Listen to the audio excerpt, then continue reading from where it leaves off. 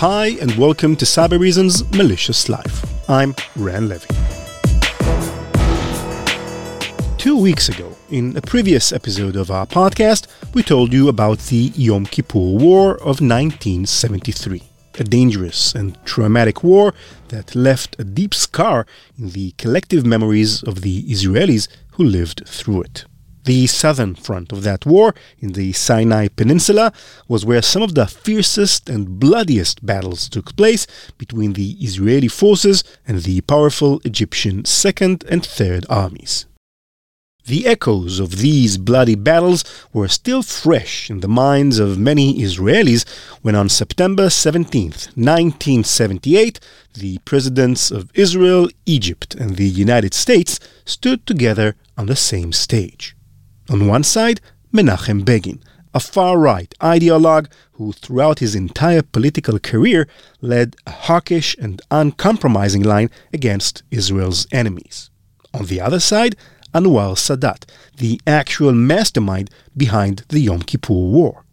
Now, in a moment you couldn't have imagined, these mortal enemies were shaking hands. Then they gave each other a bear hug. Few peace talks have ever gone so well. It was a crowning achievement for everyone involved. But it was a lie. During that three-way handshake in 1978, there was something that Carter and likely Begin knew, but Sadat and all the rest of us did not. The two sides were spying on the third. Every time Sadat cabled Cairo using his own secret state-of-the-art equipment, the Americans were listening in using a priceless communications hack. Each time Sadat entered into negotiations, his adversaries were one step ahead. The Camp David Accords were so incredibly successful, not necessarily because ideologues became magnanimous or world peace was on the horizon. It's because Egypt was fooled, and they had no clue.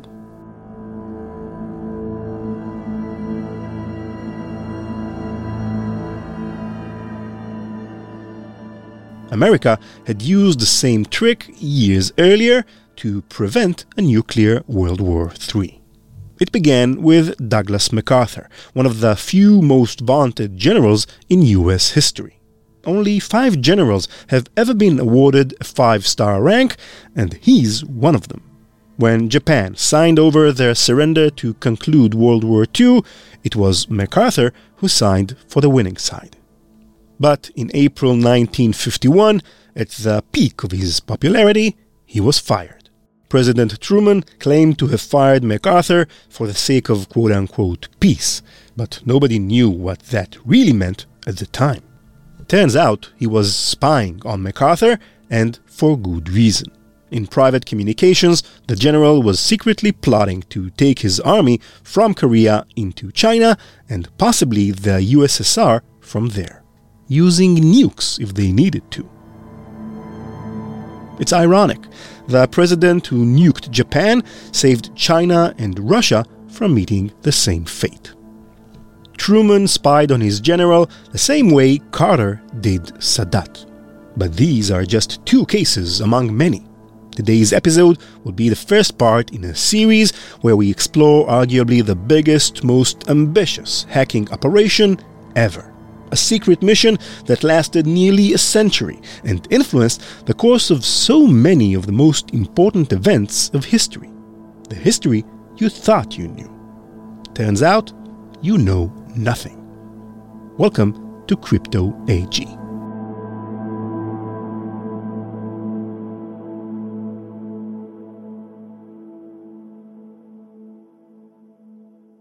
What is the most famous cybersecurity tool ever created? The answer, of course, is the Enigma. Nazi Germany's signature cryptography machine provided seemingly unbreakable communications for their war effort until Alan Turing and his colleagues at Bletchley Park found the slightest hint of an Achilles heel. Some have said that these cryptographers were responsible for winning the war for the Allies, or at least shortening it by years. We all know the story by now. But did you know the Enigma had a competitor? A series of machines comparable, almost identical, but sold to the other countries fighting the war. To both sides, actually. And they were all designed by one man. Boris Hagelin wasn't a super genius, and he wasn't destined for greatness in the way that, say, Alan Turing was. And yet, he is one of the very few people in history whom you can put in the same sentence as someone like Turing. Lean and clean-cut, always in a suit and glasses and a fine, combed haircut, Hagelin got his first job in the field the old-fashioned way. His daddy gave it to him. His father, Carl, and their family friend Emmanuel Nobel, nephew to that Nobel, were invested in AB Cryptograph, probably the first company ever solely dedicated to cryptography. Emmanuel and Carl were convinced of the business application of cryptography, but the owner of the company was obstinate, so they brought in Boris to quote-unquote oversee things. In an autobiography titled The Story of Hagelin Cryptos, Boris recalled the state of the company. The founder had, quote, succeeded in winning the Big Four to his project, Marconi, Telefunken, TSF, and Western Union. They financed the construction of 4 prototypes, but these did not appear to be reliable enough and were too slow, so the project failed. End quote. Their finances weren't good, and soon Boris was made to run the whole company. But he wasn't your typical spoiled rich kid. In 1925, he made the most important move in the company's history, a move that changed his life and then the course of history. In his own words, quote, I happened to hear that the Swedish General Staff had received an Enigma machine for study, and I rushed to visit the officer concerned with this matter. I explained to him that AB Cryptograph already had 10 years of experience in the field of cipher machines and that I would be able to offer something possibly superior to the Enigma. End quote. The General Staff wanted a machine similar in size and function to the Enigma. They gave Hagelin 6 months to design something better. Worst of all, Hagelin was bluffing. His company had nothing that could compete with the Enigma, and he himself was totally unqualified to change that. Quote, nevertheless, I promised to deliver. In those days, I had no experience whatsoever with cryptography, but I had a certain talent for tinkering. I believed I would be able to build a comparatively compact machine. To build the first model of the machine, Emmanuel Nobel allowed me the sum of 500 kroner, about $134. I succeeded in producing a prototype within the size limitations and the time authorized, a somewhat primitive model, but still adequate for the evaluation. End quote. The machine, model B21, was black and thick, with 2 rotors controlled by 2 pairs of pinwheels and 2 keyboards, one for typing and the other underpinned by electric lamps which indicated output letters when you were enciphering or deciphering. Mathematicians for the General Staff examined the machine thoroughly and they approved it instead of the Enigma. This wasn't just an important business deal. It was a fundamental shift in thinking. Nobel and the Hagelins always conceived of cryptography as a business tool. AB Cryptograph was B2B. Now they were military contractors. During the interwar period, Hagelin designed and pitched his machines to armies outside of Sweden. In 1934, he designed a lunchbox-sized model, the C-36, for the French military. He sold its successor, the C-38/M209, for use across the entire U.S. military, plus the U.S. Navy and Italy. By the 40s, Hagelin machines were outselling the Enigma and encrypting communications across both Allied and Axis powers. Hagelin happened to be in Italy at the outbreak of the war. Quote, I was able to leave on the last ship from Europe at Genoa on May 10th, 1940, with 2 machines in my luggage before the Italians entered World War II. This trip was to lead to the largest sale of sea machines ever made." End quote. Hagelin shipped 50 cryptograph machines from Sweden to Washington and, quote, "After extensive testing, the machine was accepted. The Americans selected it for tactical use, as they did not have any comparable machine at that time." End quote. Cryptograph established a manufacturing line at the L.C. Smith typewriter factory in New York, and they'd go on to produce 140,000 encryption machines for the Americans, a deal worth $8 million total, $2.5 million of which went to Hagelin personally. America and France were far from the only countries interested in Hagelin's cryptography, however. On top of the Enigma, Alan Turing's team at Bletchley Park successfully decrypted Italian communications by decoding the Hagelin equipment Italy had left over from before the war. In another case, Hagelin wrote about his surprise when, quote, "One delivery went by an extraordinary way to Japan. The machines were smuggled out by the Japanese military attaché in a night boat passage and picked up by a U-boat off the coast of Sweden. But very few machines reached their intended destination in Japan." End quote. Hagelin was even more flattered by another more successful enemy operation. Quote, "It seems worth mentioning that the German authorities, who years before the war showed no interest in the demonstrated sea machines, began, toward the end of the war, manufacturing a copy of the sea machine for their own use because the Enigma machine had been broken by the British. When the Third Reich collapsed, they had only been able to manufacture about 700 machines." End quote. The M209 and its counterparts were instrumental for the Allies during World War II, particularly America. But 5 years later, the very same machine threatened to undermine America's own national security. The attack surface has never been larger or more diverse, yet defenders are still forced to piece together intelligence from numerous siloed solutions that produce a flood of alerts in order to detect and end complex malicious operations. No more. Defenders can now leverage AI-driven Cybereason XDR powered by Google Chronicle to predict, understand, and end sophisticated attacks with the only solution on the market that delivers planetary-scale protection that allows them to predict attacker behavior through a revolutionary, operation-centric detection and response approach.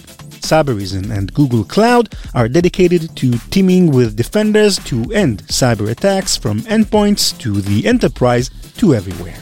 Learn more about Cybereason XDR powered by Google Chronicle at cybereason.com/platform/XDR.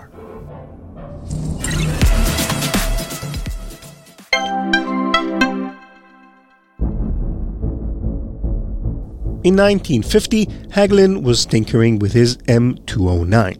He added a new feature where the key wheels, the rotating gears that produce corresponding letters, would make deterministic but irregular steps, making each new configuration of the machine extra unreadable for any outside party. Additionally, he added a one-time tape, basically a key containing rows and rows of fully random numbers, which add to the characters in an encoded message.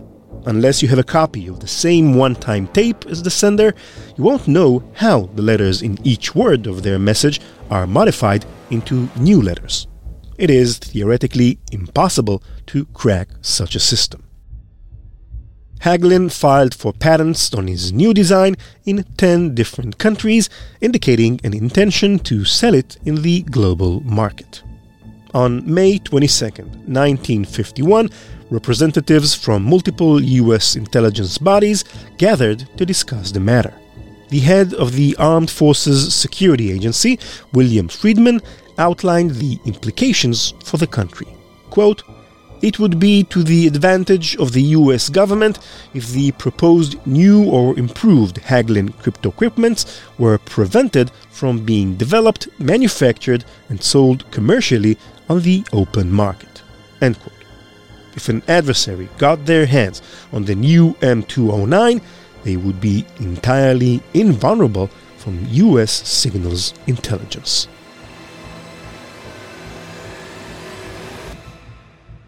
And if anybody understood just how bad that be, it was Friedman. In World War I, before they had any kind of cryptology capabilities of their own, the US government hired a cryptology group led by William Friedman to be their kind of unofficial codebreakers. When America decided to develop its own cryptology service, they sent Army officers to study under Friedman. He was appointed to head cryptology for the U.S. War Department in 1921, and in 1930, Friedman was named to head the new Signals Intelligence Service, later the Armed Forces Security Agency. Friedman was an expert at code breaking. In fact, he once built a cipher machine of his own, the Sigaba, which was not only stronger than the Enigma, but to date has never been cracked. Years before Turing and his colleagues unraveled the Enigma, Friedman and his subordinates successfully deciphered Japan's most advanced encoding system, codenamed Purple. Among their decoded messages, a cable sent to the Japanese embassy in Washington indicating that negotiations between the two countries would end on December 7, 1941. That day soon became known for the attack on Pearl Harbor. In 1941, Friedman was admitted to the hospital following a nervous breakdown. It's generally thought that he collapsed as a result of the mental strain of cracking Purple. Imagine how he must have felt then, discovering that Boris Hagelin created a machine that made Purple look like child's play. Quote, "The effects of an expanding market for Hagelin machines should not be overlooked, particularly if the proposed new types of Hagelin machines were adopted and used by USSR satellites. Traffic in the new rotor machine, for example, would probably be entirely unreadable." End quote. To solve the Hagelin problem, he proposed a set of terms. The CIA would control which countries he could sell his new unreadable machines to. Hagelin would provide U.S. intelligence with records regarding all of his sales, and the government would reimburse him handsomely in exchange for his troubles and any lost sales as a result of the deal. And there was one further stipulation motivated by a clever realization. As Friedman noted in his memorandum, quote, "Representatives of the USSR have visited the Hagelin Cryptography Company since 1946, desiring information as to new developments and products." End quote. That was the worst-case scenario, America's newest, most dangerous ally getting hold of Hagelin equipment. Unless, in collaboration with the CIA, Hagelin sold them the right kind of equipment.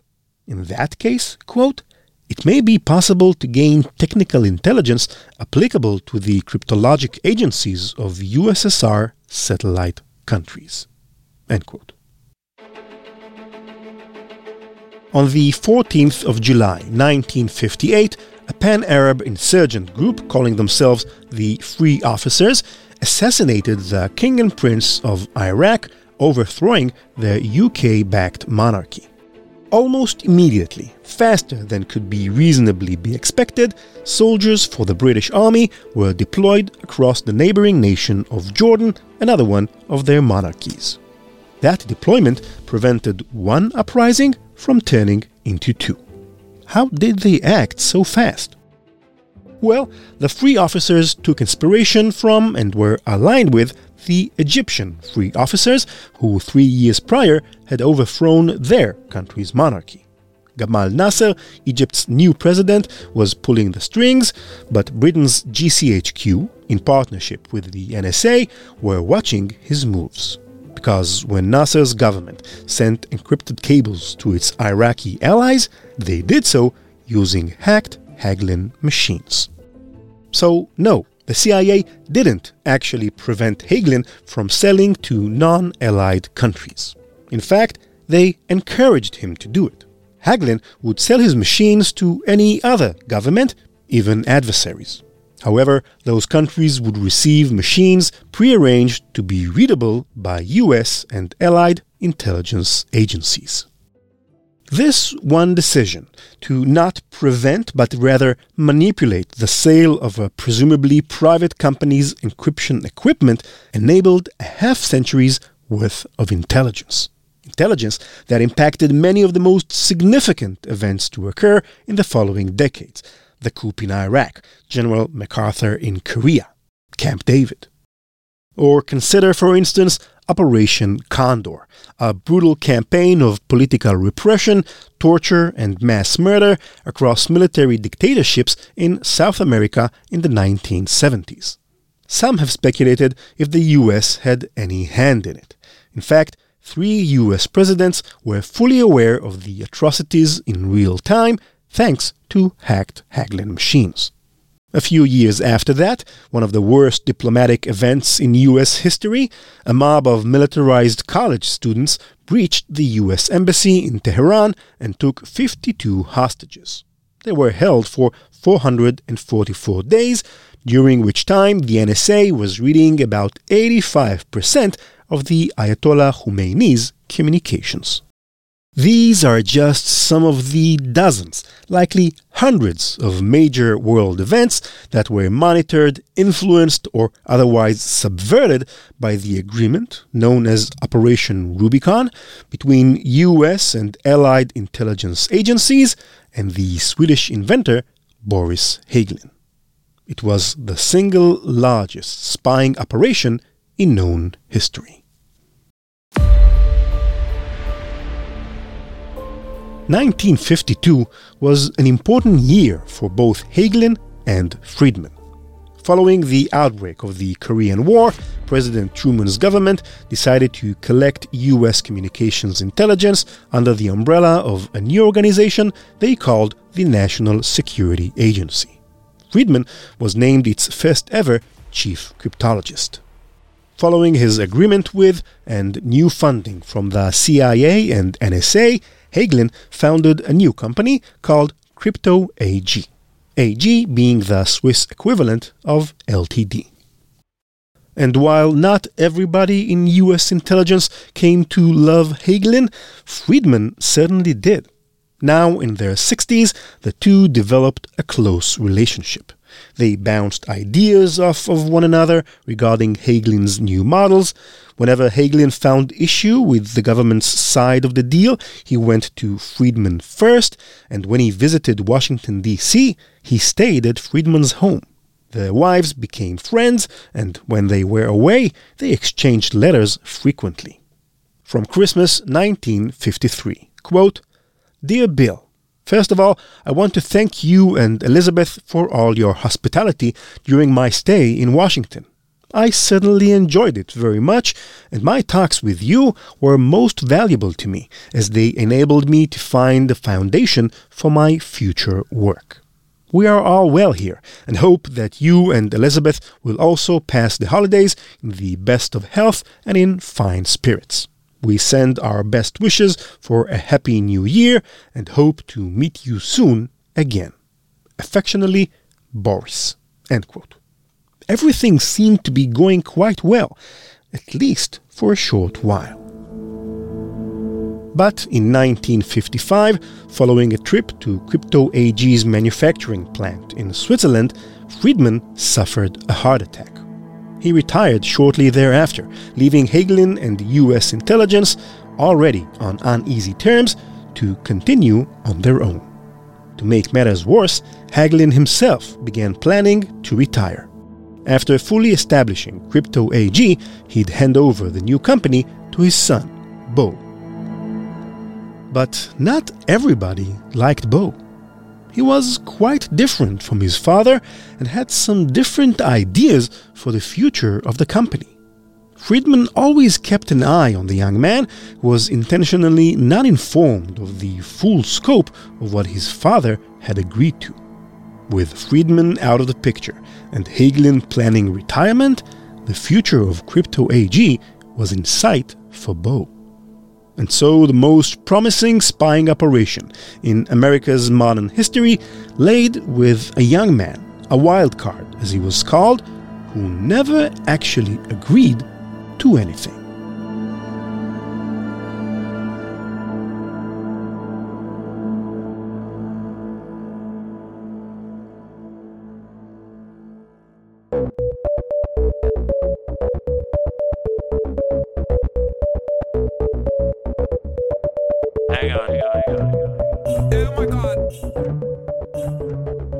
That's it for this episode.